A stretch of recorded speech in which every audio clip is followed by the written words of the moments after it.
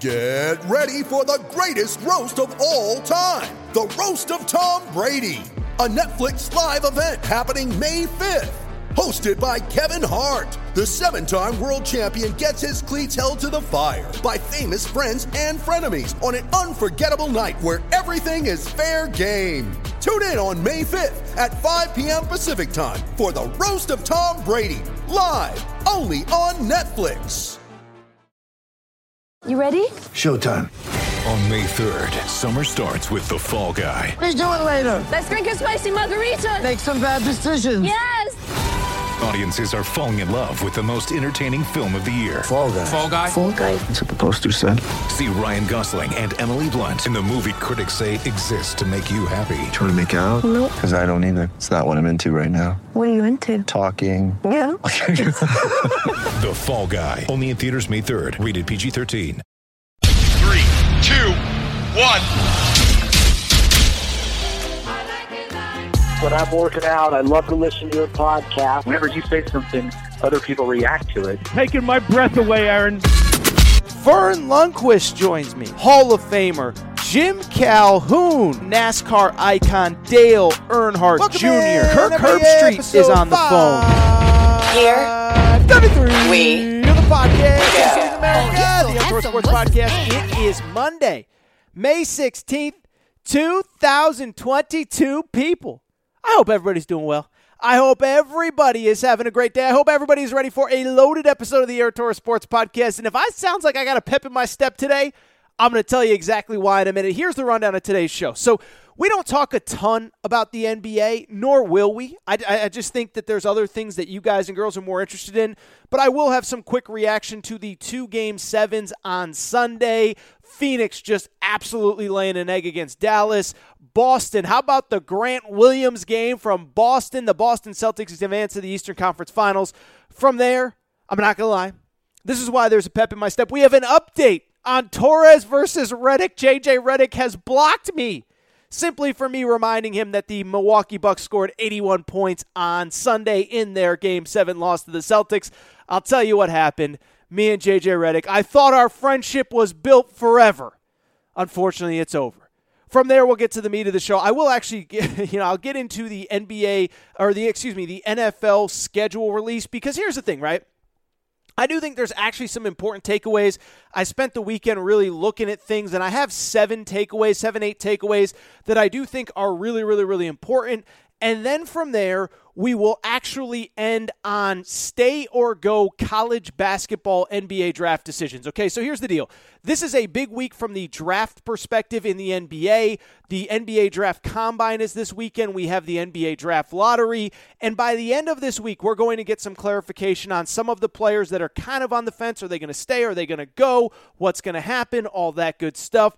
I give you about 8-9 players at Kentucky, Arkansas, Kansas, Creighton, all the big players that are still kind of on the fence, Arizona with Dalen Terry, on whether they are going to come back to college basketball or not. And it is actually a very important week because obviously there's a lot of good players that could come back to college basketball, so we will discuss all that. Really quickly, I do just want to hit on the NBA stuff really quick. And again, we don't talk a ton of the NBA, and we had 2 just, comically bad blowouts. So I don't know that we necessarily need to spend all that much time on either of these games. I mean, obviously, look, the first one, the Phoenix Suns, there's nothing else to say. Final score in the Western Conference semifinals, the Phoenix Suns, the number 1 overall seed, they lose by 33 points to the Dallas Mavericks at home, 123-90. It was really a lot worse. The Suns scored about 10 points in the final 2 or 3 minutes with all the scrubs in to make it a little bit more respectable at 33 points. I don't really know what there really is to say. I would say, just 2 things really stand out to me on this one. First of all, I don't claim to be somebody that follows the NBA 365 days a year and transactions and this, that, the other thing. But the Phoenix Suns obviously had the best record in the NBA. And what was surprising to me was the number of people that were adamant that the Phoenix Suns were the best team, at least in the West, if not in these NBA playoffs, coming into the NBA playoffs. I saw every major NBA writer, it seemed like, and I'm not saying every single one, but it seemed like the vast, vast, vast majority. They all like the Suns to advance out of the West, and many of them like to win the NBA title. And I'm not claiming that I'm an NBA insider. I'm not Woj. I'm not Shams. I'm not Brian Windhorst. But I just go back to last year, and I said, I don't understand this. I understand they have the best record in the league. I understand that they made the NBA Finals, but let's go back to the NBA Finals. They win the first 2 games, and then they get absolutely destroyed by the Milwaukee Bucks over the final 4 games. The Milwaukee Bucks are bigger, physical, tougher. They just don't have enough around the rim with the Phoenix Suns. And so I didn't get that. And really, you don't even have to go back to the NBA Finals. Go back even further. If you remember, for all the criticism of the Los Angeles Lakers, for everything that has gone on with the Lakers, never forget, they were up 2-1 and leading at halftime of Game 4 when Anthony Davis went down with an injury on Memorial Day weekend last year. And if Anthony Davis doesn't get hurt, the Lakers probably win that series. Phoenix certainly doesn't go to the NBA Finals, and we're not having this conversation. So I was always surprised that everybody was so quick to anoint the Suns. And now we see they lose as the Dallas Mavericks advance to the Western Conference Finals. Obviously, a great moment for Luka Doncic. Again, I hate all this, like we have to put him in a certain category, and what does it mean? And I saw former NBA players trying to, anoint him this, or where does he fit, or is he the best player in the league, or whatever. I don't know. All I know is that guy was awesome in Game 7. He was really awesome all series, but 35 points, 10 rebounds, 6 for 11 from 3. And, he scored a bunch of points to start the game, buried Phoenix before it even started. Obviously, the big stat that everybody was throwing out, he had 27 points at halftime. The Phoenix Suns had 27 points at halftime. So Dallas advances. Really curious how they will handle the Golden State Warriors. Golden State's going to have home court advantage. Golden State is the veteran team. I really can't see the scenario where Golden State doesn't win that. Lastly, with Phoenix, I would just say this. I feel bad for Chris Paul. I know it's like open season on social media and make fun of Chris Paul and it's Game 7 and this, that, the other thing. This guy's 37 years old, gives his heart and soul to this sport. One of the few guys that every single year, when he's healthy, when he's available, when he physically can play, he steps on the court and gives it 100%. That's not something you could say about James Harden. That's not something you could say about Kawhi Leonard. I know he was hurt this year, but the bottom line is this is a guy that's taken off more load management than anybody. It's not what you can say about Kyrie Irving. It's certainly not what you can say about Ben Simmons. And so this idea that we have to bury Chris Paul because he had a bad Game 7, first of all, the guy has defied all odds. He's 5'11". He's 37 years old. He's still one of the 10 most impactful players in this league. And what he is he is the ultimate leader. He is a guy that elevates every organization that he's ever been with. This was a guy that got the Clippers to the verge of the NBA Finals. This was a guy that probably gets to the NBA Finals if he doesn't get hurt with the Houston Rockets in whatever it was. I think it was 2018.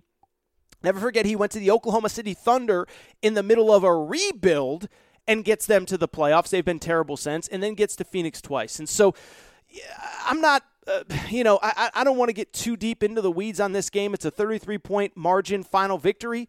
Guy is 37 years old, okay? He's playing against kids that are literally young enough to be his son, and I think he is who he is. And so I think more of the blame should probably fall on Devin Booker. We want to anoint that guy as the next whatever. 3 of 14 in Game 7, 6 of 17 in Game 6, 0 3-pointers made in the final 2 games of this series. I'm not trying to bury Devin Booker. But when you're talking about guys that really just did not show up over the final 2 games of this series, he is the guy that probably deserves more blame than anybody else. But the Phoenix Suns are out. The Dallas Mavericks are in. Congrats to all the Mavericks fans. Hope you didn't feel like I missold your team because I want to give them credit. But to me, the real story is obviously the Phoenix Suns just laying an egg. In terms of the first game, I really don't think there's a ton to it. I have come full circle on Giannis. But obviously, look, if you follow the NBA at all, Giannis is a superstar. I was critical of him. I was the guy that said he wasn't a superstar. I got to take the L on all that. But he needed some help, and it really didn't feel like the Chris Middleton injury was felt until the final 2 games of this series where he just could not do everything by himself. By the end of Game 7 on Sunday in Boston, he was just worn out. I think he had 20 points at halftime, finishes with 25 points, 20 rebounds, 9 assists. I still believe he's the best player on the planet, but this was the game where he absolutely needed some help. With that said, we do got to give credit to Boston. They advance. Obviously, Jason Tatum, an emerging star. But the story is Sunday. How about Grant Williams? Former Tennessee Vol, two-time SEC Player of the Year. Grant Williams had literally an NBA career high 27 points, 7 made three-pointers. Congrats to him. He was the best player. Listen, he was the best player on the floor on Sunday. He deserves all the credit. By all accounts, he's just a great kid. I don't know him personally, but we've had Rick Barnes on this show multiple times, the Tennessee head coach. He adores Grant Williams. If you go back to the archives from the summer of 2020 during COVID, I had Rick Barnes on the show. He's told a bunch of really funny Grant Williams stories, so happy for that kid. I don't think this is some indictment on Milwaukee. They had an all-star that did not play in the series. The fact that it went 7 games to me says how great Giannis has become. And it was funny, on my Fox Sports radio show on Saturday night, I picked Boston for the sole reason that really Milwaukee could have easily lost a couple games that they won in the series. Congrats to the Boston Celtics, who advanced to the Eastern Conference Finals. One quick note before we do get to the NFL schedule. We got an update on America's newest great basketball rivalry. In basketball rivalry parlance, there are some great ones. Bird versus Magic, Duke versus Carolina, Kentucky versus Louisville, Lakers Celtics, and Torres versus Redick. Listen, this is a little self-serving, so I'm not going to spend too much time on this.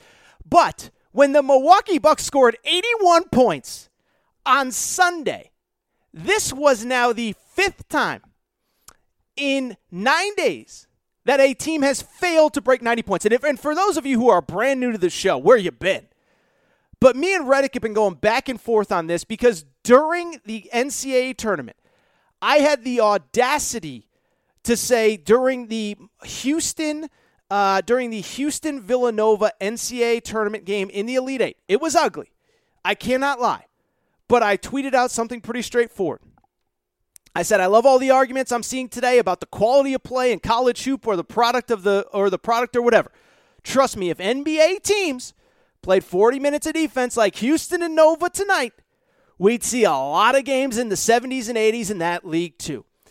And if you remember, that tweet got NBA Twitter all sorts of fired up.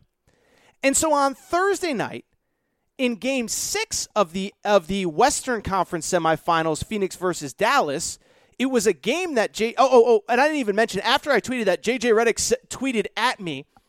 He said, tell me you don't watch the NBA without telling me that you don't watch the NBA. He then went on his podcast, called me an inappropriate name. I cannot repeat it here. It starts with an F. It ends with an H-E-A-D, head. And in between, there's a U-C-K. You could do the mental math there. Sorry, parents driving around with your kids in the car. JJ Redick said it, not me. So anyway, he called me all sorts of names. And after the Game 6 loss by Phoenix, 113-86, which JJ Redick called, all I did was on social media, I said, hey, JJ, not sure if you saw, I know you were calling the game, but Phoenix Suns didn't break 90 points. It was the 4th time in less than a week that happened.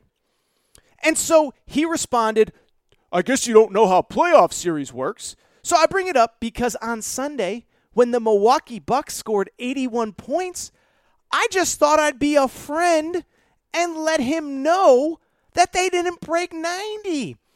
And that when teams play real defense in the NBA, we get a lot of ugly scores, just like college basketball when Houston played Villanova, and it was a you-know-what show in the NBA, in college basketball.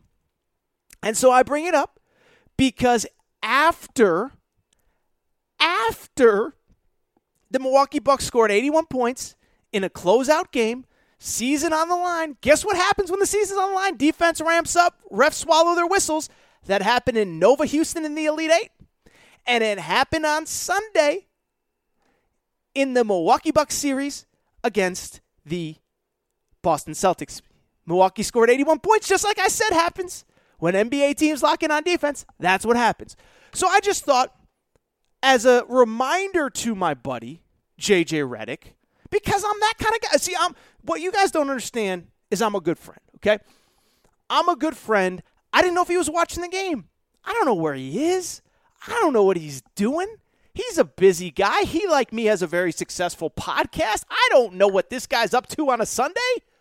I just figured I'd let J.J. Redick know that Milwaukee didn't break 80 points, didn't break 90 points, just like I said happens all the time in the NBA. And he told me, tell me you don't watch the NBA without telling me you don't watch the NBA. He then called me a name on his podcast.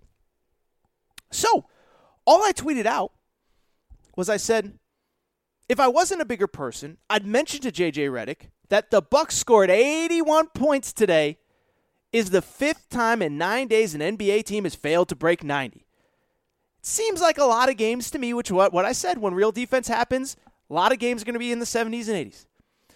But since I'm a bigger man, I'm going to stay quiet and not mention it. And he got so mad, I think he commented to me. But unfortunately, before I could see that comment, he blocked me. J.J. Redick blocked me. Golly gee whiz. Because I really thought me and him had a burgeoning friendship. I really thought we were going places. I thought we were the faces of the future of the NBA. He told me I don't watch the NBA, but apparently I know the NBA better than he does, and I thought we would be good. You know, we're looking for the next MJ and Scottie, the next Shaq and Kobe, the next Shaq and D-Wade, the next LeBron and D-Wade, and I thought me and him were the future. Charles Barkley's not going to be around forever. Kenny Smith and Shaq aren't going to be around forever. We need new faces covering the NBA. I thought me and J.J. Redick were going to be the next faces. I thought we would be a tag team. I thought we would be the two best friends that anybody could have. But unfortunately, he apparently got mad that I reminded him of the tweet that he said about me about college basketball versus the NBA. And so I really have nothing to say. I mean, this is really sad, right? It's like, you know, when you go to college with somebody and you think you're best friends and then something happens and they don't return your calls, or your high school buddy, you come back for summer and he's not your friend anymore. That's basically what happened here. I thought me and JJ were best friends. I thought we were going to hang out and we were going to do a podcast and we were going to just talk NBA for the rest of our careers. I'm young, he's young. We could be, like I said, the next Chuck and Kenny. But unfortunately, he blocked me. And unfortunately, I'll say this. Listen, actually, I can't even anymore. I actually do feel bad. The one thing I will say, two things stand out to me. One, my wife always says I like to argue. My wife tells me you love to argue. Like I actually think that and I'm just going off on a tangent here, but I actually do believe in some ways I should have been a lawyer, because I just love to argue. And I don't just love to argue, I love to win.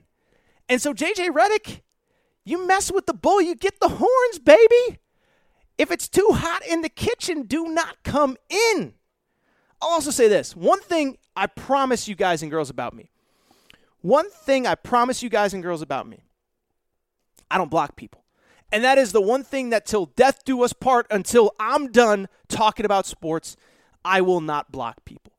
Because to me, I'll say this. The only time I'll ever block anybody, if you threaten me, if you threaten my family, then I'll block you. But other than that, if you just disagree with an opinion, if you do this, if you do that, I just think it's really funny. J.J. Redick, this guy turned all of NBA Twitter on me.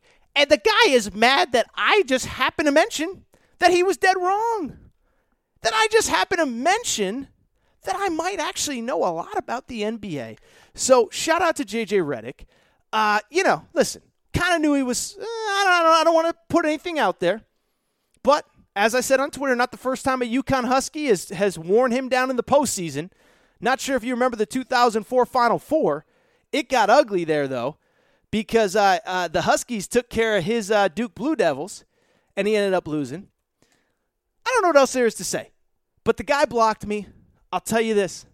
You want to get into the ring with Torres, that's fine. But I'll say this. Last thing, and then we'll get to the NBA schedule. We're actually going to take a break. This segment's already gone longer than I was anticipating. What I will say, and this is why this podcast is growing, this is why I so much appreciate your guys and girls' support. When I say something, I truly believe it. And so I know that at the time it felt like I was anti-NBA, or it was a hot take, or it was this or that. And I think this is why this podcast is so popular. When I get on the mic, when I go on radio, when I do the podcast, when I go on Twitter, and I say something, I've done the research, I've done the homework, and I have the facts to back it up. And so to all the other aspiring NBA broadcasters out there, or NFL or college football, college basketball, I'm just warning you. I keep receipts, I remember, I say what I believe, and I don't take things back. Because I knew I was right on this. I told you a month ago I was right on this. I told you 5 weeks ago I was right on this. Then a month ago when J.J. Redick started calling me names, I told you I was right on this. And shame on J.J. Redick. Because that guy blocked me over nothing. Over a little fun social media disagreement. He turned all of NBA Twitter on me. I didn't block him. And then a month later, I'm right. And he blocks me. So if you want to let J.J. Redick know how you feel about the Torres versus Redick rivalry, which is right up there again with Duke, Carolina, Celtics, Lakers, Magic, Bird, whoever. LeBron versus KD. Who else did I say? Lakers, Celtics. If you want to let J.J. Redick know how you feel about Torres versus Redick, you can tweet him at JJ_Redick. I am, of course, at Aaron_Torres. All right, enough of this nonsense. This is what I want to do. I would take a quick break. I love winning. I love arguing, and I love winning. Drives my wife crazy, but it is who I am. I can't help it. I'm going to take a quick break. Come back. We'll react to that NFL schedule release. I actually do have a lot of thoughts on it. I think it'll be really fun. I think I'm going to teach you some stuff. I think you're going to learn some stuff that you need to know for your over-under bets, for your season whatever bets. We'll be right back to talk NFL schedule. Somebody say hi to my boy J.J. Redick for me. I'm going to miss interacting with him. I'm going to miss it. When you need mealtime inspiration, it's worth shopping Kroger, where you'll find over 30,000 mouth-watering choices that excite your inner foodie. And no matter what tasty choice you make, you'll enjoy our everyday low prices, plus extra ways to save, like digital coupons worth over $600 each week. You can also save up to $1 off per gallon at the pump with fuel points. More savings and more inspiring flavors make shopping Kroger worth it every time. Kroger, fresh for everyone. Fuel restrictions apply. It is Ryan here, and I have a question for you. What do you do when you win? Like, are you a fist pumper, a woo-hooer, a hand clapper, a high-fiver? I kind of like the high-five, but if you want to hone in on those winning moves, check out Chumba Casino. At ChumbaCasino.com, choose from hundreds of social casino-style games for your chance to redeem serious cash prizes. There are new game releases weekly, plus free daily bonuses, so don't wait. Start having the most fun ever at ChumbaCasino.com. No purchase necessary. VGW. Void where prohibited by law. See terms and conditions. 18+. Okay, round two. Name something that's not boring. A laundry? Ooh, a book club. Computer solitaire, huh? Ah, oh, sorry. We were looking for Chumba Casino. That's right. ChumbaCasino.com has over 100 casino-style games. Join today and play for free for your chance to redeem some serious prizes. ChumbaCasino.com. No purchase necessary. Void where prohibited by law. 18+. Terms and conditions apply. See website for details.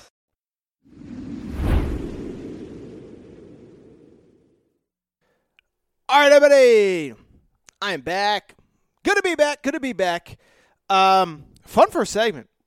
I don't know what to say. It was a fun first segment. But let's switch gears. And let me say this about kind of the evolution, if you will, of the Aaron Torres Sports Podcast is, when this show started, and it still is very much a college sports show, right?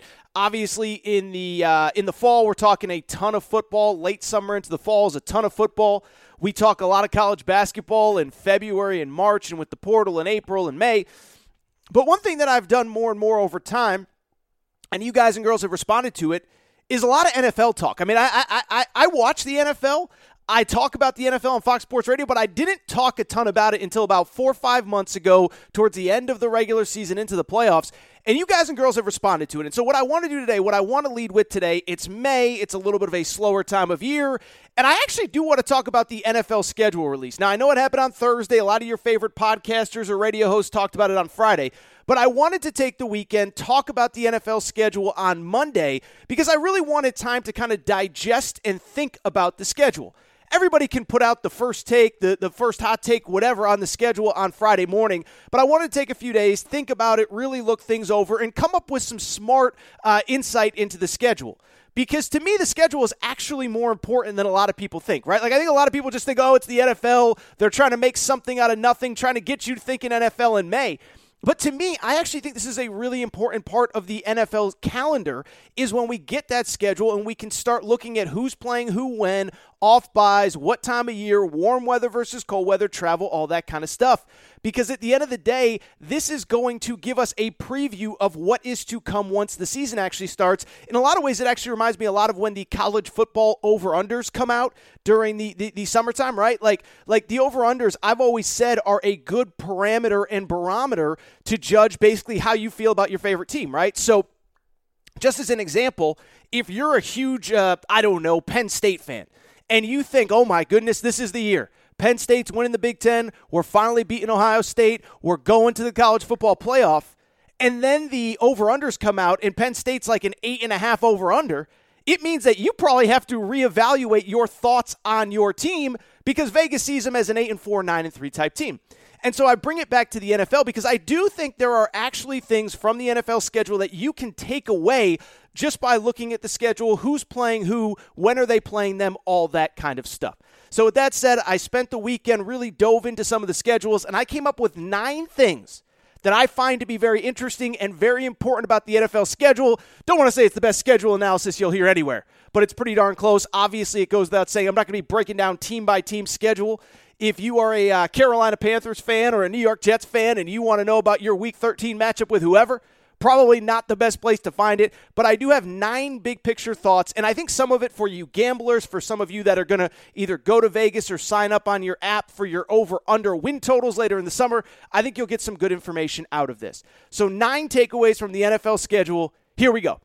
The first one, I hate to say it, this is kind of a Where Aaron Was Right segment, but the NFL is officially trying to kill the NBA on Christmas Day. And I know I've talked about this a lot, but when you see the schedule, I mean, it is pretty evident that the NFL is just trying to squash the NBA like a bug on Christmas Day.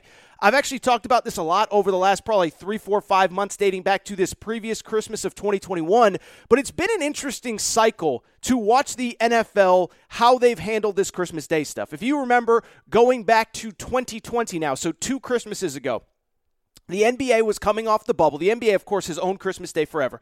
The NBA is coming off the bubble, and there's real pushback about starting the season right around Christmas Day, most notably from LeBron James and the Lakers, who were coming off the championship. Of course, because Adam Silver has no backbone, there was a back and forth, and they couldn't figure out when they were going to start the season. And in 2020, the NFL just said, you know what?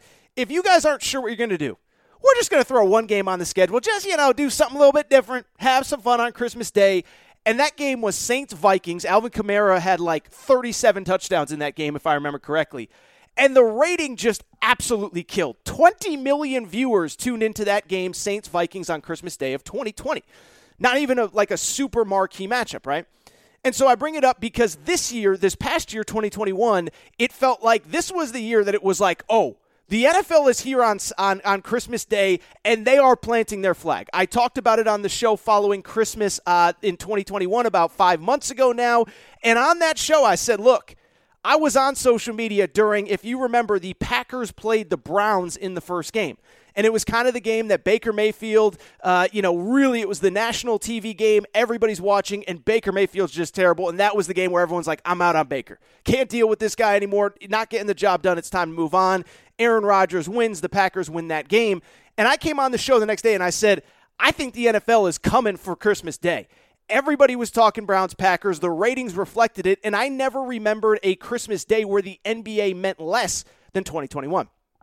That is a long way to get to the 2022 schedule release where, did you see the games that the NFL put on Christmas Day? So first of all, it's not even that the NFL is playing on Christmas Day. It's worth noting, by the way, historically when Christmas Day has been on a Sunday, which it is this year, all of the games have been played on the 24th, Christmas Eve. I bring it up because this year there are a lot of games on Christmas Eve, but the NFL has gone kind of like they do on Thanksgiving with 3 standalone games on Christmas Day 2022. And it's not just standalone games. It is big marquee brands, okay? Here are the 3 games that we get on Christmas Day. We get Packers at Dolphins. We get, on top of that, we get Broncos at Rams. and then we close Christmas Day with Tampa at Arizona. So it's not just the NFL wading their toes into the waters of should we play on Christmas Day. It is, I would argue, three of the biggest brands in the sport. Aaron Rodgers and the Packers in the early game, the defending Super Bowl champ Los Angeles Rams in the middle afternoon game, and then the late game, 8 p.m. Eastern, Tom Brady and the Tampa Bay Bucks. I think it's also worth noting, by the way, not only are they three marquee games, my radio partner on Saturday, Jason Martin, brought this up. I thought it was a great point. The NFL not only put three big games, but also if you look at the markets, something else interesting happened. See the markets that are playing on Christmas Day in the NFL? Packers at Dolphins. Green Bay at Miami. You know who else might be playing on Christmas Day? Oh, I don't know. The Milwaukee Bucks and the Miami Heat. Two of the three best teams in the NBA's Eastern Conference this year. You know who else might be playing Christmas Day because they play every Christmas Day? The Los Angeles Lakers. Well, who else is playing Christmas Day? The Rams, and of course the Arizona Cardinals are hosting a game on Christmas Day against Tom Brady and the Bucks. And so I bring it up because I don't know if this is just a huge coincidence, but I don't think it is. This is genius. This is genius from the NFL because essentially what they've done is not only are we putting the biggest brands on air that day, we're going to make people in that city choose what they want to do, right? So you're a Bucs season ticket holder, you're a Bucs fan, you're planning on going to that Christmas Day game. All of a sudden, the Packers are playing. I might have to sit this one out. I might have to give those Christmas Day tickets away. Same late in the day. The Phoenix Suns, right? They're obviously a great team. They're going to be great next year. But the Arizona Cardinals only get 8 or 9 home games a year. You might have to give up those tickets for the Phoenix Suns to go to the Cardinals game or stay home to watch the Cardinals, of course, play against Tom Brady. So just incredible from the NFL. That was my number one takeaway. They are coming for Christmas Day. They are planting their flag. And outside of the occasional year where Christmas Day might fall on a Tuesday or Wednesday, I am telling you, they are coming for this holiday, and they are not giving it back to the NBA. Number two takeaway. The NFL, to its credit, also loaded up the Thursday night schedule, which is now on Amazon Prime. Remember, Amazon Prime is now the only place that you can watch the vast majority of Thursday night NFL games. Now, the opener is on NBC. That's obviously the Bills-Rams. I talked about it a little bit on Friday's show. Late in the season, there's some Thursday games that go to kind of the traditional cable networks. But for the vast majority of the season, the only place you can watch Thursday night football is on Amazon Prime. Amazon paid a lot of money to the NFL to get that package. They paid a lot of money for their broadcast team. Remember, Al Michaels is going to Amazon to call these games. He's leaving NBC. Mike Tirico is going to take over there. Also, Kirk Herbstreit, yes, friend of the Aaron Torres Sports Podcast, College Game Day, is going to be calling those games with Al Michaels. So Amazon invested a lot, and it's very clear based on how the schedule was released that the NFL is throwing Amazon a bone and saying, you know, we're going to help you get people to your app and get people that maybe haven't subscribed yet to Amazon Prime, which I don't think is a lot of people at this point, but we're going to get people to your app. Because you know what the first game is in that Thursday night package? Oh, I don't know. Chargers, Chiefs, Patrick Mahomes versus Justin Herbert. One of the best games we had on Thursday night last year leads the Thursday night coverage for Amazon Prime in week 2. We also get Ravens at Bucks. We get Titans at Packers. We get Bills at Patriots, amongst many of the other good ones. There's also, like every week there are marquee games, okay? Every week there seems to, not every week, but most of the weeks, the NFL, to its credit, figured out a way to make an interesting matchup. So let me give you an example. Early in the season, I believe it's week 4, we got Dolphins-Bengals. Now, that doesn't sound great on paper, but you go ahead and just think about it. It's Tua versus Joe Burrow. They had some instant classics in college football when they played, or at least one in Tuscaloosa. Now they're going to reunite on Thursday Night Football. Late in the season, Jags-Jets. Sounds terrible, except it's Trevor Lawrence versus Zach Wilson, the number 1 and number 2 picks in the 2021 NFL Draft. We'll see if either of them has come along. The point I'm trying to make, credit to the NFL. Because the NFL has made this Thursday night package feel important. For those of you who haven't gotten Amazon Prime, you are going to get it. And credit to the NFL for making Thursday night a thing. Number 3 takeaway from the NFL schedule release. I talked on last, I think it was Wednesday's show, about the crazy Tom Brady broadcasting deal. And I think when we see those numbers, we all assume, like, Tom Brady, 1, he's about to be 45 years old. Two, when you're getting paid $375 million to broadcast NFL games, you're not going to stick around the NFL for very much longer when you can make $30 million a year, $37 million a year to broadcast rather than to get your brains beat in every single day. I bring it up because when I saw the schedule, there's something that immediately jumps out to me. If this is Tom Brady's last year, then the NFL is going to squeeze every drop out of the Tom Brady sponge, because I would argue that the Tampa Bay Bucs have the most interesting schedule in the NFL this year. Week 1, they play at Dallas on Sunday Night Football, so the first big Sunday night game of the year. Tom Brady at Jerry World, that is Week 1. Week 3, they host the Packers. Week 4, they host the Chiefs. They play the Ravens, as I said, on Thursday Night Football. They later in the season get the Rams at home, and even late in the year, they get the Cleveland Browns when we assume that Deshaun Watson will be, if there's any type of legal, or not legal, but NFL punishment of Deshaun Watson, well, by the end of the season, he should be playing, and we get Browns versus Bucs, we get Brady versus Deshaun Watson, and then even later in the year, we get Cincinnati against Tampa, Joe Burrow versus Tom Brady. So I just bring it up to say, you look at this schedule, Cowboys Week 1, Packers, Chiefs, Ravens, Rams, Bengals, even the Browns. If this is Tom Brady's last year, the NFL is like, we are getting every drop out of you. We are giving you as many marquee games as we possibly can. Number 4, the opposite of Tampa Bay and the opposite of Tom Brady. Who is the guy that Tom Brady has been linked to through all of time? It's obviously Bill Belichick. And another thing that stood out, you know who has the most primetime games this year? It's tied at the top with the Cowboys, biggest brand in maybe in American professional sports, but certainly in the NFL, and the New England Patriots. And I really do wonder if this is one place where the NFL got it wrong, where they are overvaluing how much America still cares about the Patriots post-Tom Brady. Now, I do think first of all, we're all going to watch the NFL regardless. That goes without saying.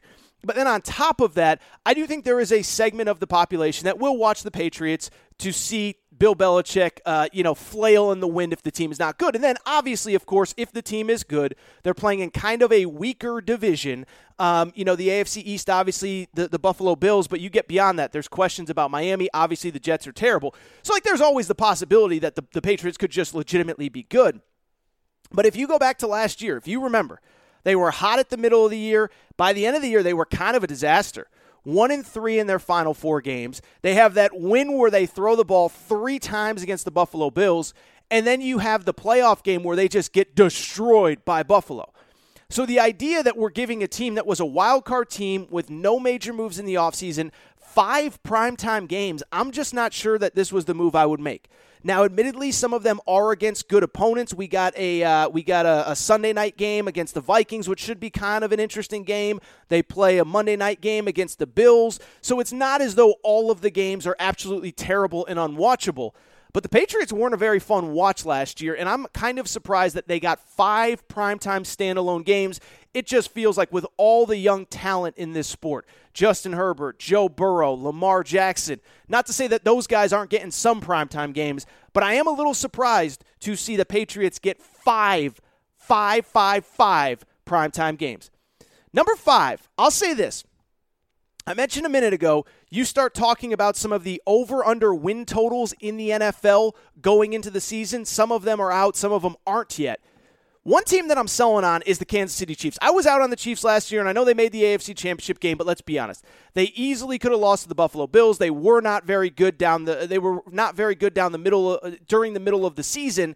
Then it's been kind of a weird offseason where they do lose Tyreek Hill, who I think is one of the few receivers who is actually a difference maker. Devontae Adams is great. Amari Cooper is great. Jamar Chase is great. There is some facsimile of those guys that you can get somewhere else. There is no fastest human in the NFL guy that was a world-class sprinter like Tyreek Hill. So the team wasn't that great last year. They rallied late. Now they lose Tyreek Hill. But have you seen this schedule? It is absolutely absurd, okay? So first of all, it's worth noting, 10 of their first 12 games are against teams that made the playoffs last year. That is absolutely insane. Okay, now I understand that part of it is they played in a division with 3 playoff teams. The Chargers and the Raiders both made the playoffs last year, so those are 4 playoff teams on the schedule right away. But this schedule that the Chiefs have is absurd. Week 1, they play Kyler Murray and the Arizona Cardinals. Short week, they play the Chargers and Justin Herbert, which I just told you.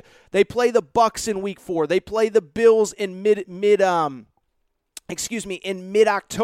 They then immediately fly across country to play the San Francisco 49ers. They play the Titans at home, one after the other, after the other, after the other. And I think you can argue that some of these teams will take a step back. We don't know what's going on with San Francisco at the quarterback position. What's the deal with Trey Lance? The Titans, we know what's kind of gone on there the last few weeks with Ryan Tannehill. But I still look at this schedule. 10 of the first 12 games are against teams that made the playoffs last year. I am selling all of my Kansas City Chiefs stock. I'm going to be in Vegas later this month, really, I guess the first week of June. And if those over-under win totals are up, I am hammering the under on the Kansas City Chiefs.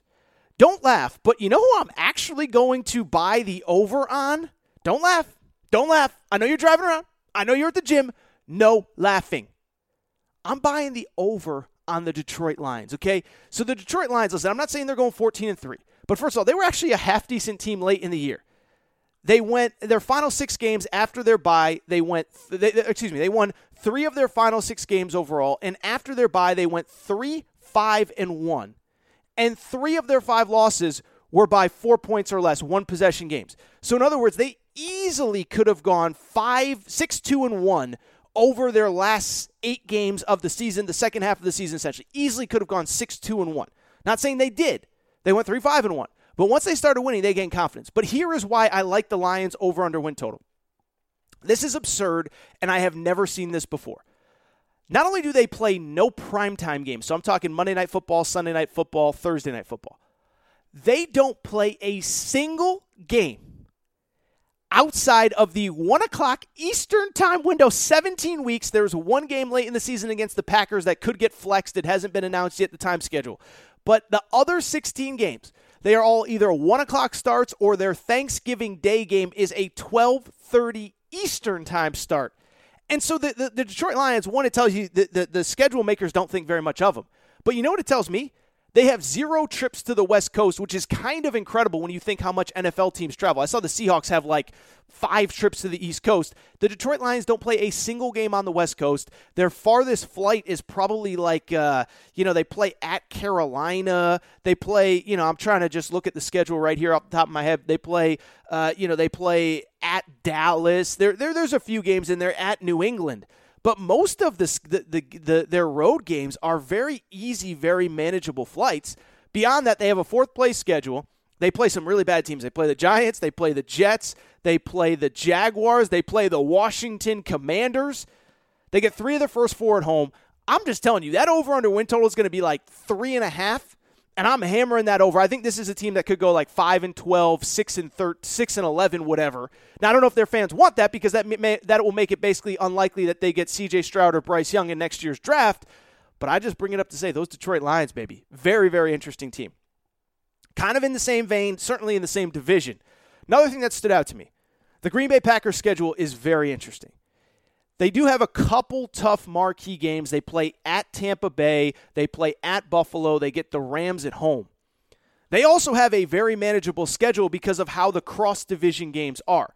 So their cross-division games are against the NFC East, which is terrible. Washington Commanders stink. New York Giants stink.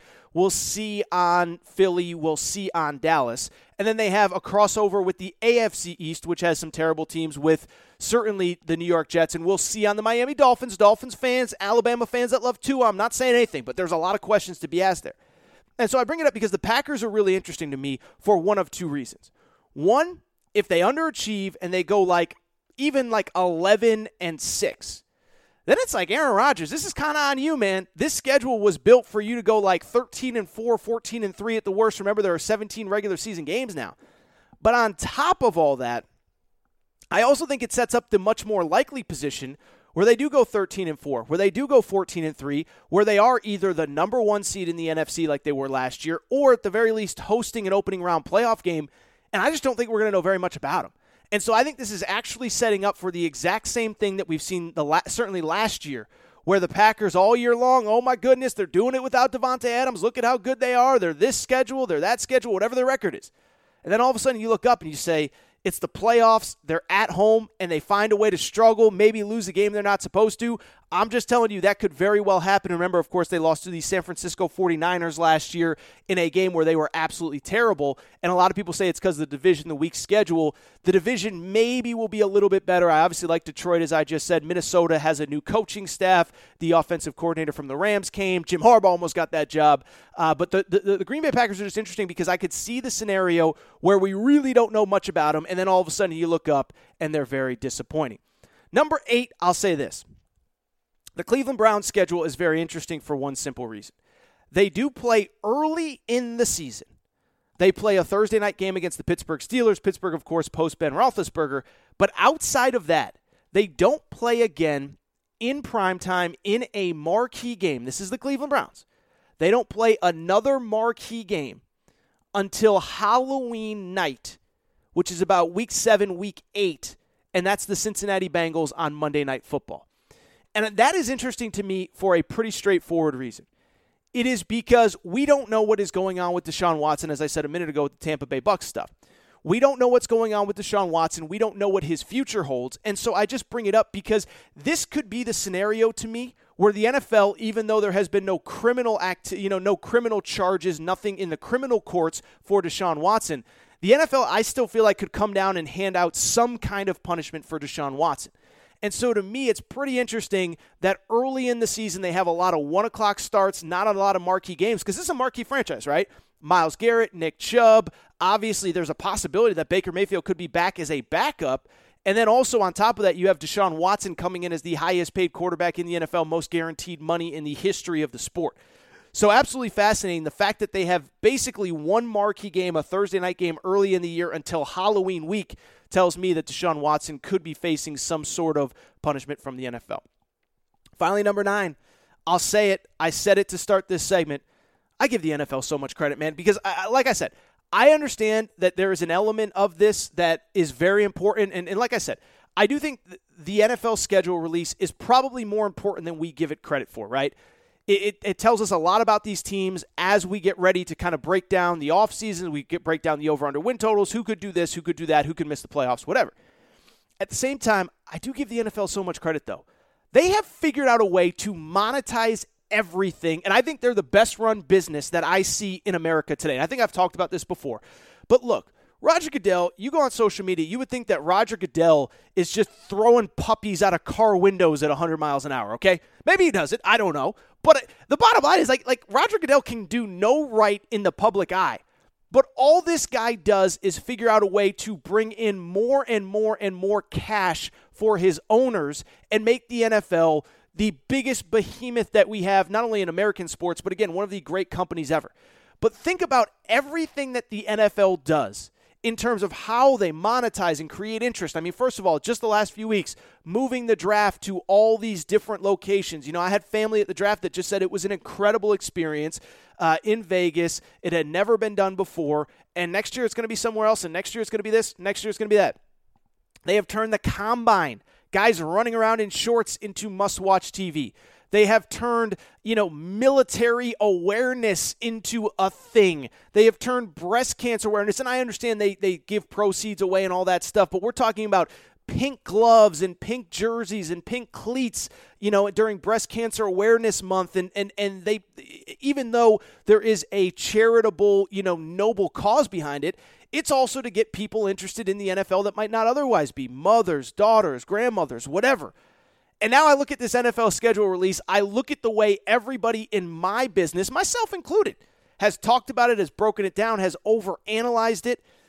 The NFL is the best business going in America that I see right now. I give Roger Goodell so much credit. I know everybody likes to be, he's a pinata on social media, but I think he's been absolutely incredible in running this league. Whew. Big first segment of the Air Tour Sports Podcast. How about that, boys and girls? Big first segment, fun first segment. I'm going to come back. So I'm going to take a quick break. And when we come back, I will talk about the NFL, or the NBA, excuse me. The NBA draft combine. Not really the NBA draft combine coming up. No, let me start this over. This is what I'm going to do. And I'm not editing that out, by the way. I'm just going to all over the podcast, okay? Which sounded weird and probably borderline disgusting. This is what I'm going to do. I'm going to take a quick break. coming up, the NBA Draft Combine is this week.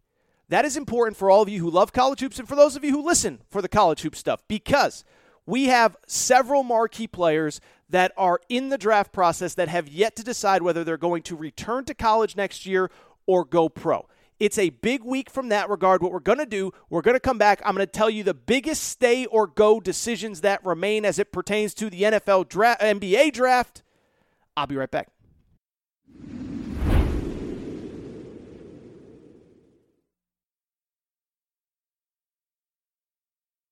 All right, everybody, I'm back.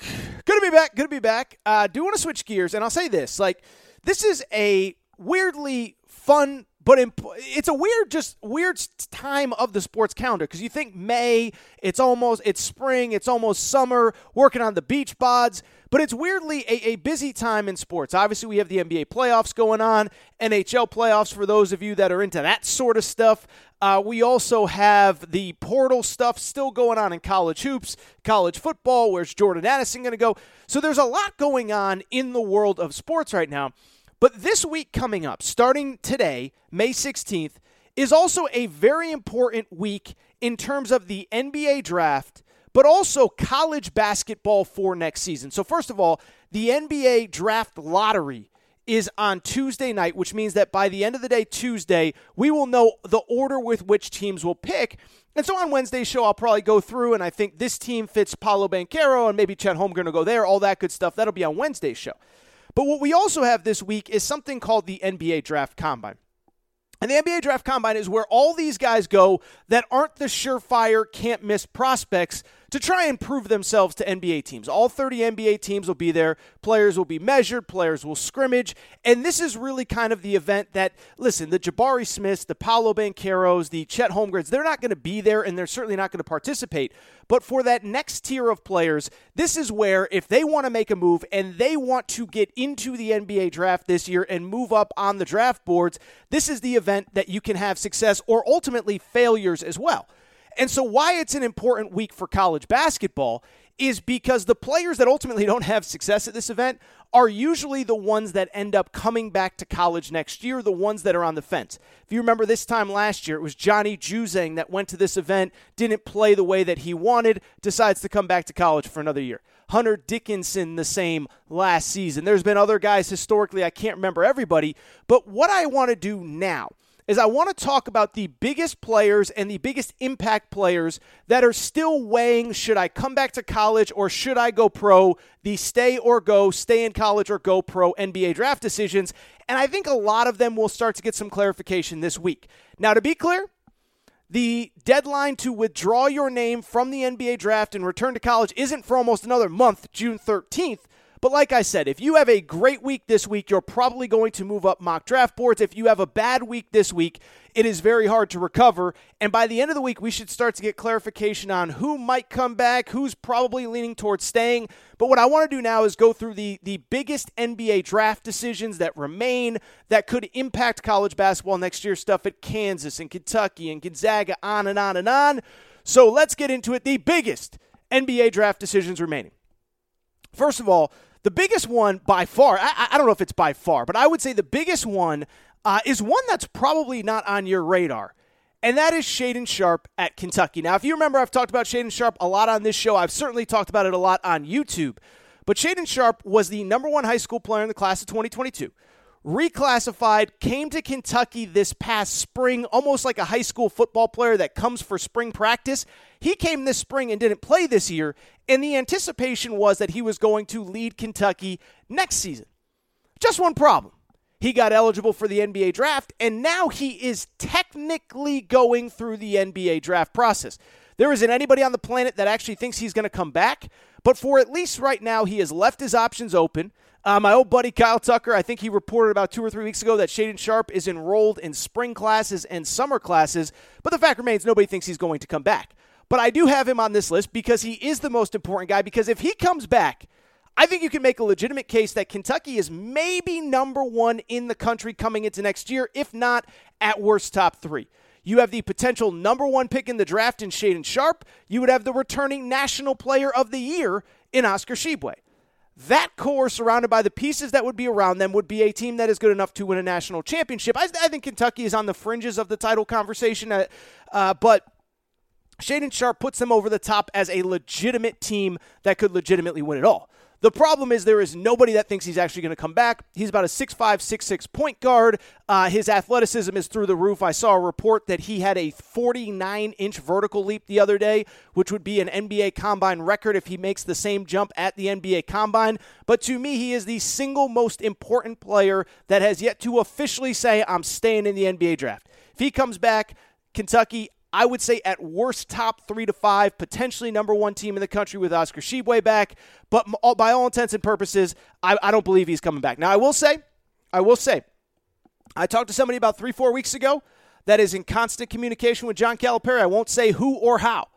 Who at that point, about 3 weeks ago, said, I still think it's a possibility. I still don't think the player and his parents truly believe that he's ready for the NBA, but the reality is he will probably be a top 10 pick this year, and if he's a top 10 pick, it is just hard to imagine him coming back. But I would argue the single most important decision that has yet to be made, Shaedon Sharpe, point guard at Kentucky. Next up is a really interesting one that I think unless you're a college basketball diehard would probably fly a little bit under your radar. That's a player named Dalen Terry who played at Arizona. For people who didn't follow Arizona on a day-to-day basis, Arizona was obviously led by the 2 guys that have officially declared and are leaving, Christian Koloko and Ben Mathurin. Ben Mathurin, an All-American. What a lot of people probably didn't notice is that Arizona, over the final 2, 3, 4 weeks, Dalen Terry was maybe their single best player, if not one of the 2 or 3 best. For people who don't know, by the way, big 6'7" guard, really has NBA measurables, has that size, athleticism of an NBA player. And when he took off was late in the season when Arizona's starting point guard Kerr Kriisa got hurt. In the Pac-12 championship game against UCLA, he had 15 points, 7 rebounds, 7 assists. And in that Sweet 16 loss to Houston, he was essentially the only player that showed up for Arizona, 17 points for Arizona. And I do believe he is a guy that while he quote-unquote only averaged 8 points, 5 rebounds, and 4 assists, he's going to end up having a tough decision to make. He is the kind of guy that at this combine this week, he is going to measure well. He's going to test well in terms of vertical leap, in terms of measurables, in terms of length, in terms of athleticism. And then it just comes down to how he handles himself on the court in terms of does he play well enough to get that first-round consideration. If I'm an Arizona fan, I'm really nervous right now because I believe that he is the key to the 2022-2023 Arizona Wildcats. I know that right now I have them higher than most people, but the bottom line is if he comes back, Arizona returns 4 of their top 6 scorers from last year's team that won the Pac-12 regular season, won the Pac-12 tournament, was the number 1 seed, and made the Sweet 16 and was really in the top 5 all year. 4 of their top 6 guys would be back. If he leaves, though, all of a sudden you're talking about probably their best 3 players last year are now gone, but I do believe if he comes back, he can have that Ben Mathurin, Johnny Davis, Keegan Murray type leap in terms of just going from a really good college basketball player to a star. And I believe he can be the face of a top 10 team next year and frankly a lottery pick in the 2023 NBA draft. The question becomes, does he want to stay one more year in college? Does he want to go pro? That remains to be seen, and that'll be really interesting. Now, a couple factors that are new in modern college basketball that really aren't in previous years.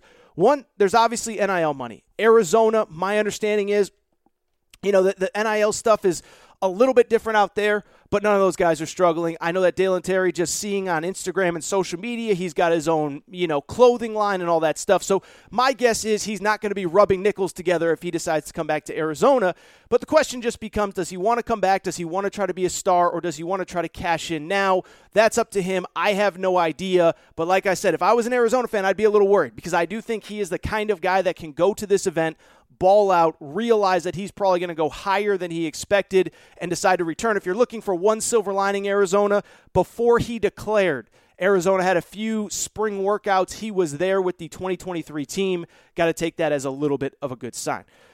Third guy's another guy, a little bit like Shaedon Sharpe. I just don't expect him to come back. But Jalen Williams from Arkansas. Obviously, if you watched Arkansas last year, the last 2 years, really, it was hard to miss Jalen Williams. He was the heart and soul of this year's Elite Eight team, really part of the heart and soul of last year's Elite Eight team in 2021 during that NCAA tournament that was played in a bubble in Indianapolis. 10 points per game, 10 rebounds per game, a couple blocks, and he's really just one of these do-everything guys. He defends, he rebounds, he hustles. Some would say he takes too many charges, whatever. He is a difference maker on both ends of the court, and he's a guy that I think could step into the NBA and have pretty much immediate success because he's never needed the ball in his hands to have success. The problem with Jalen Williams is, and why I say I think he's going to go, one, he really started to move up NBA draft boards late in the season, but two, if you just look at Arkansas, it's a simple math problem, right? Simple math equation, as my buddy J.J. Redick would say. Simple math equation is last week they had a player leave via the portal, Jackson Robinson. They signed a player via the portal in Ricky Council. They are at their 13 scholarship limit. Now, I guess in theory, if Jalen Williams wants to come back, you figure out to make a way for him. But at the same time, Arkansas is at their scholarship limit. They've signed 4 players out of the portal this offseason. The Mitchell twins from Rhode Island, Trevon Brazile from Missouri, and, of course, Jalen Graham, an all Pac-12 forward from Arizona State. I'm not saying he's not coming back, but you start to wonder, will his role be any bigger? Will his stats be any better if he decides to come back on a loaded team? He might just decide that it is time for him to go to the next level, and when you look at the scholarship numbers, I tend to think that that's probably the case. Now, in terms of college basketball next year, I said Shaedon Sharpe's probably the biggest X factor.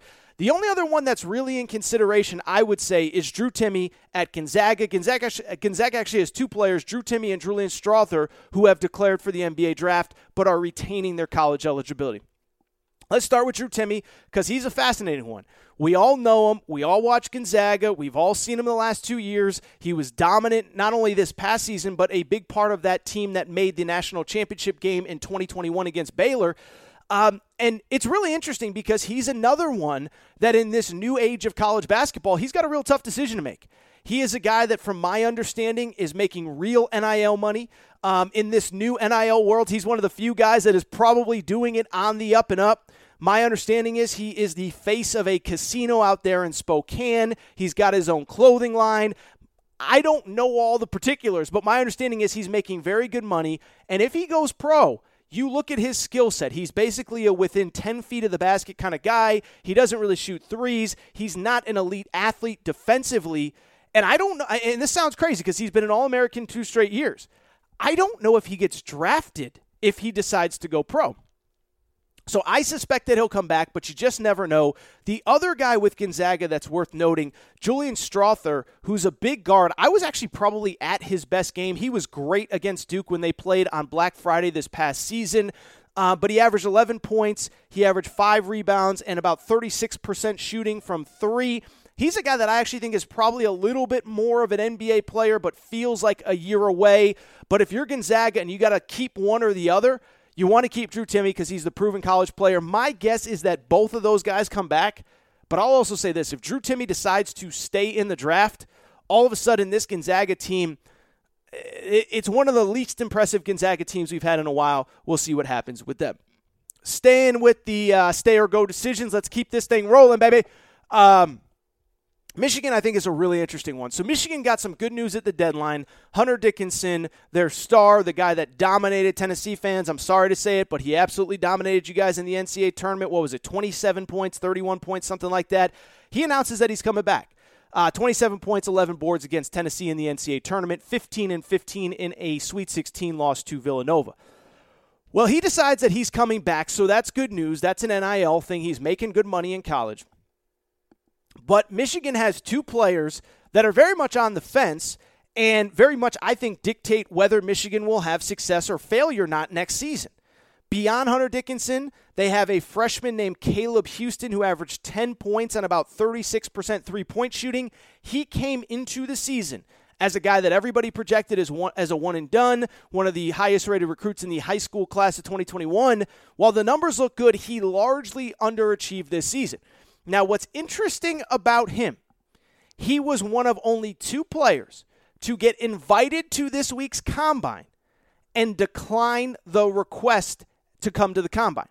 What that says to a lot of people, I saw Jonathan Givony share this from his Twitter account, ESPN. I don't want to take credit for what he put out, But Jonathan Givony said, this is usually a pretty good sign that this guy, even though maybe he's not as high on my big board or my draft board, that he has a guarantee that if you stay in the draft, we will pick you wherever. That some team has told him privately, we're going to take you.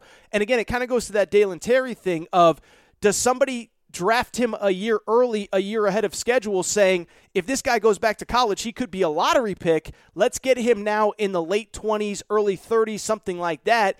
Overpay for him now because we think a year from now he could be one of the 10 best players in the draft. So that's something interesting to keep an eye on. And then Moussa Diabate, another big guy for Michigan, 9 points, 6 rebounds, a block and a half, or a little over a block per game this past season, a little under a block, but whatever, you get the point. 10 points, 9 points, 6 rebounds. He's another guy that's testing. Now, he's one, there's no buzz. I don't think there's really much merit to his draft stock, but the flip side is, if he comes back, he's going to be playing with Hunter Dickinson again. So it remains to be seen. Moussa Diabate, Caleb Houston, and they make Michigan really interesting because with them, Michigan, I think is a top 10 to 12 team in the country. Without them, all of a sudden, you look around, Michigan, remember, they lost their second leading scorer, Eli Brooks. They lost their third leading scorer, Devontae Jones, to graduation. They had a key player named Frankie Collins transfer. There's really not that much there around Hunter Dickinson if these guys don't come back. So this will be very interesting to follow.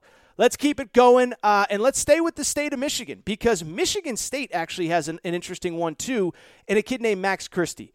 Big guard, about 6'7", and he's a guy that if you just look at the raw numbers don't really stand out to you. He's about 6'6", 6'7", averaged a little under 10 points per game this year, 32% three-point shooting. But he was a really, really highly touted player coming out of high school, and he's another guy a lot like Dalen Terry, a lot like some of these other guys that I've mentioned, that if he comes back for another year, I think he could really break out and become an absolute star. I think when Tom Izzo recruited him, the anticipation was he's going to be a 2-year college player. If this guy comes back, he could be the kind of guy that averages 18 points per game. All of a sudden, you're looking up, Michigan State's in an Elite Eight, and you're like, oh my goodness, this guy is a stud, and he's going to be a lottery pick again, like Johnny Davis, like Keegan Murray, like Jaden Ivey, like Benedict Mathurin from Arizona this year. The question is, does he want to come back? And we don't know. He is obviously, this week will be a big week for him, but he is a huge stay or go decision. If he leaves, I'll tell you this, Michigan State once again does not look very impressive. This after losing early in the NCAA tournament this year to Duke. Last year they lost early in the NCAA tournament in the play-in to UCLA. Not saying Tom Izzo is on the hot seat or anything, but Michigan State fans I think are getting a little frustrated. And if you look at this roster, there really isn't all that much to love about this group going into next year if Max Christie doesn't come back. Let's go to the defending national champs. How about those Kansas Jayhawks?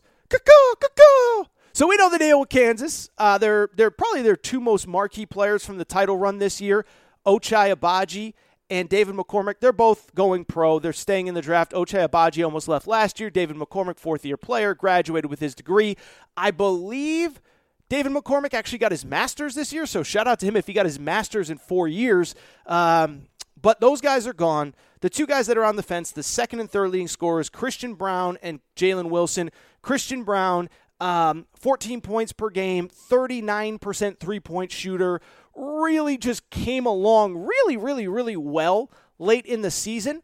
And he's the one that I think you can argue if he goes pro, he will find his name called in the first round. Where exactly, I don't know. What pick, I don't know.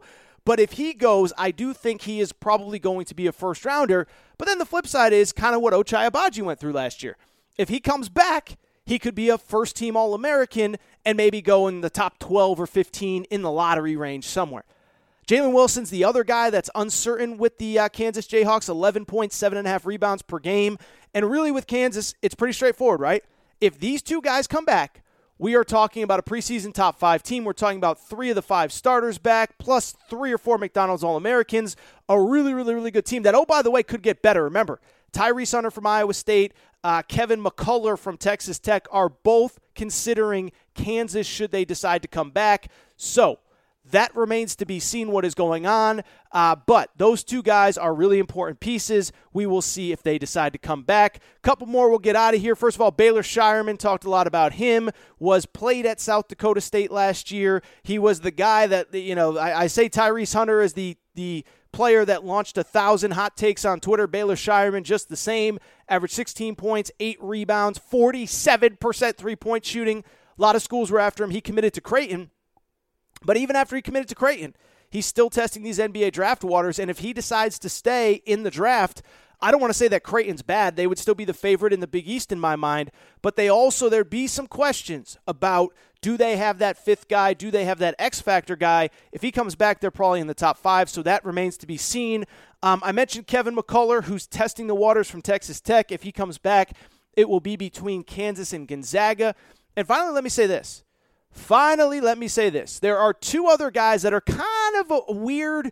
I'm going to combine them because they're very interesting. And I talked about them on Friday's show when I went through the best players still in the portal. But Matt Mayer from Baylor and Patrick Baldwin from Milwaukee. Both guys that are testing the draft. Matt Mayer really wants to stay in. It seems very obvious with that.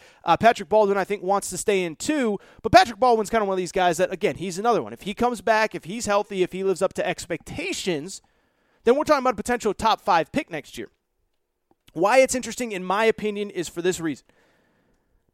Both these guys, Patrick Baldwin and Matt Mayer, the reason I'm combining them here is because UNC, if they come back, UNC would be the favorite to land either one of them, I believe. Not both. UNC only has one scholarship, but would be the favorite to land one.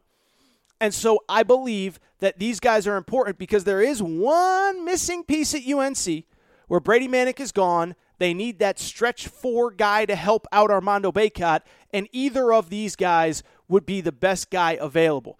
It seems to me that Carolina is waiting on both these guys, that all their eggs are in one of these guys' baskets, but to me, they are the two players that right now in the portal, along with Kevin McCullough, are most interesting because if they come back, these two specifically I think would be the missing piece at North Carolina. And it'd be really fun to just kind of see what happens at North Carolina. All right. Woo! What an episode. NFL, NBA draft, and my boy JJ Redick. What a show. That's it. I think it's time for me to get out of here. I want to thank you guys and girls for listening to today's episode of the Aaron Torres Sports Podcast. And I must say, I don't want to call this one of the best ones ever. Kind of think this one was one of the best ones ever. Before we get out of here, I want to remind you, make sure that you are subscribed. Apple, Spotify, Amazon Music, Google Music, wherever you listen to podcasts, make sure that you are subscribed to the show. Also, make sure to rate and review the show. Go ahead, give us a quick 5 stars. Let us know what you like, what you don't like, all that good stuff. Make sure you're following on social media at Aaron_Torres on Twitter, at Aaron Torres Pod on Instagram. Make sure you're following the YouTube page. And I say it all the time. But, one, follow the team-specific accounts, Torres on UK, Torres on Arkansas, Torres on UConn, Torres on the Vols. Also, though, make sure you send your questions, Aaron Torres Podcast Questions at gmail.com. We did a mailbag on Wednesday's show last week. I think we might keep doing that. I thought that worked out really well. You guys and girls seem to enjoy it. So, with that said, make sure you send your questions, Aaron Torres Podcast Questions at gmail.com. As I told you last week, as long as the answer to the question doesn't end with me getting a divorce or arrested, I will answer it. So if you want life advice, if you want Vegas advice, I'm going in a couple weeks. If you want basketball stuff, football stuff, you want college baseball, your boy Torres, it's getting to be Torres time for college baseball. Make sure to hit me up. But I'm going to get out of here. It's enough. It's time. I won the war with JJ Redick. That is all for today's show. Shout out to Torrent Craig. Shout out to Rachel, who hates my voice. Shout out to JJ Redick. I'm going to miss you, you F-head. I'll be back later this week, people. Have a great Monday. Love ya. Aaron Torres Pod. Lucky Land Casino, asking people, what's the weirdest place you've gotten lucky? Lucky? In line at the deli, I guess? Aha, in my dentist's office. More than once, actually. Do I have to say? Yes, you do. In the car before my kids' PTA meeting. Really? Yes. Excuse me, what's the weirdest place you've gotten lucky? I never win and tell. Well, there you have it. You can get lucky anywhere, playing at LuckyLandSlots.com. Play for free right now. Are you feeling lucky? No purchase necessary. Void where prohibited by law. 18+. Terms and conditions apply. See website for details. With the Lucky Land Slots, you can get lucky just about anywhere. This is your captain speaking. We've got clear runway and the weather's fine, but we're just going to circle up here a while and get lucky. No, nothing like that. It's just these cash prizes add up quick. So I suggest you sit back, keep your tray table upright, and start getting lucky. Play for free at LuckyLandSlots.com. Are you feeling lucky? No purchase necessary. Void where prohibited by law. 18+ terms and conditions apply. See website for details.